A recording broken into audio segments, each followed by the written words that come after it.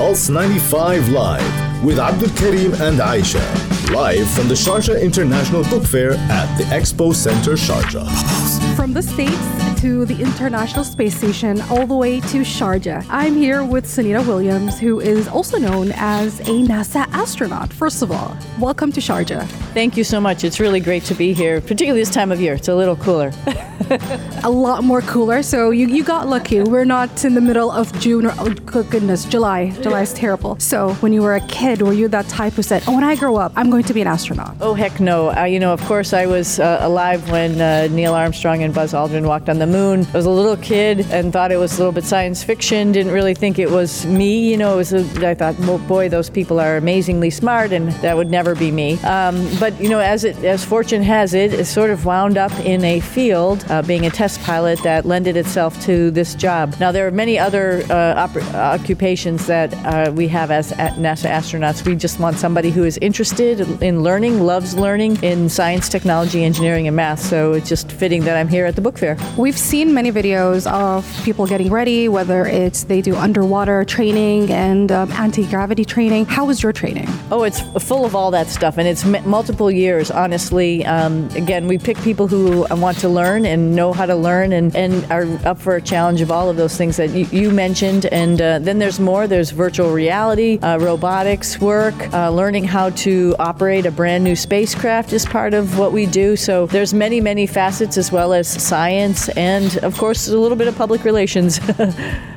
Definitely. I mean, a lot of people would look up to you, as in little girls from all around the world, especially when it came to entering the International Space Station. I believe it felt surreal. You're absolutely right. First of all, even just getting on a rocket and launching does not even seem like it's something that people do on a daily basis. So it seemed impossible when I first started out.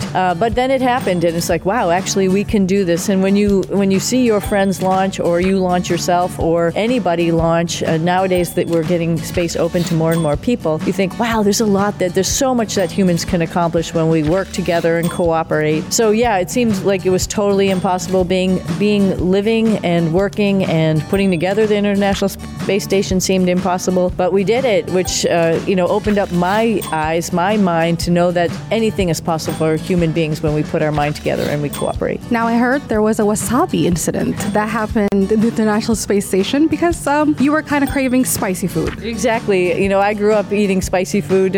Both my parents loved spicy food, so we were the household that all those poor little kids who came over to sleep over would be subjected to spicy food. So I love spicy food and really wanted to spice up the food that we had up on the space station. And unfortunately, the wasabi was packed on Earth, which is a little bit of a pressure differential from where we were up in orbit. And when we opened up the bottle, I think that pressure got relieved and it came shooting out at me. I was not expecting it to be on my clothes. I was hoping it would just be on my food, but that didn't work out that way entirely.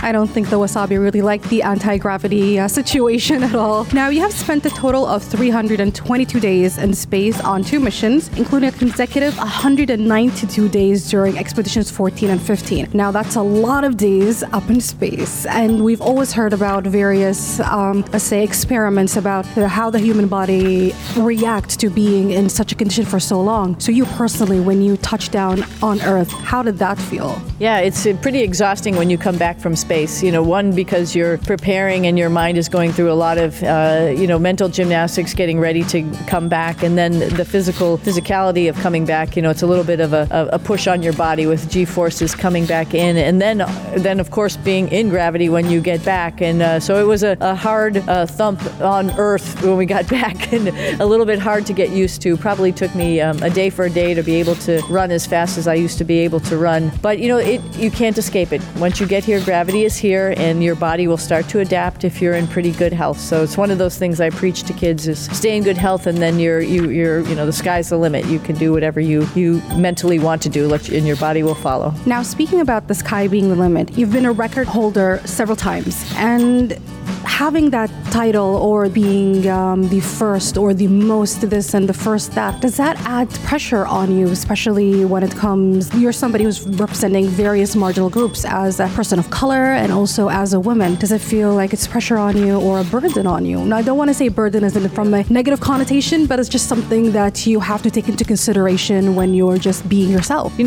I don't look at it that way at all. I just look at it, I had an opportunity and I'm going to do the best job that I can do. And then if it so happens that I have the most of something or the longest of something, whatever, it is what it is. But I just want to avail myself to those opportunities, and I would suggest everybody do that. And I was actually very thrilled when my records were surpassed, because that means progress. It means more and more people are having the opportunities that I have, and they're taking advantage of it and going out there and doing the best that they can do. We just had 2 women do a spacewalk. It's not the first, it's the second time we've had 2 women, but 2 rookies.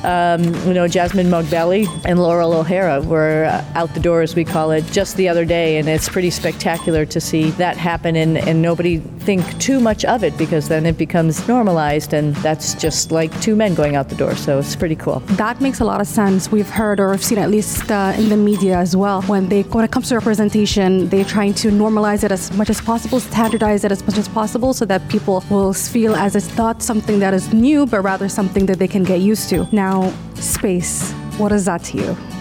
Space is awesome. It has a couple different connotations, that word, right? Of course it is a noun, which is a place that we go and we operate at, but it's also a space, right, that we can go to and conquer and be part of, and it allows us to do more. There's more and more space out there. There's more and more things we can do, and we do want to do that as a species. I think we like to explore. So first, we're in low Earth orbit, and then we're going to the moon, and I hope that is the stepping stone for us to go to Mars. So space is not the final frontier, it just keeps going.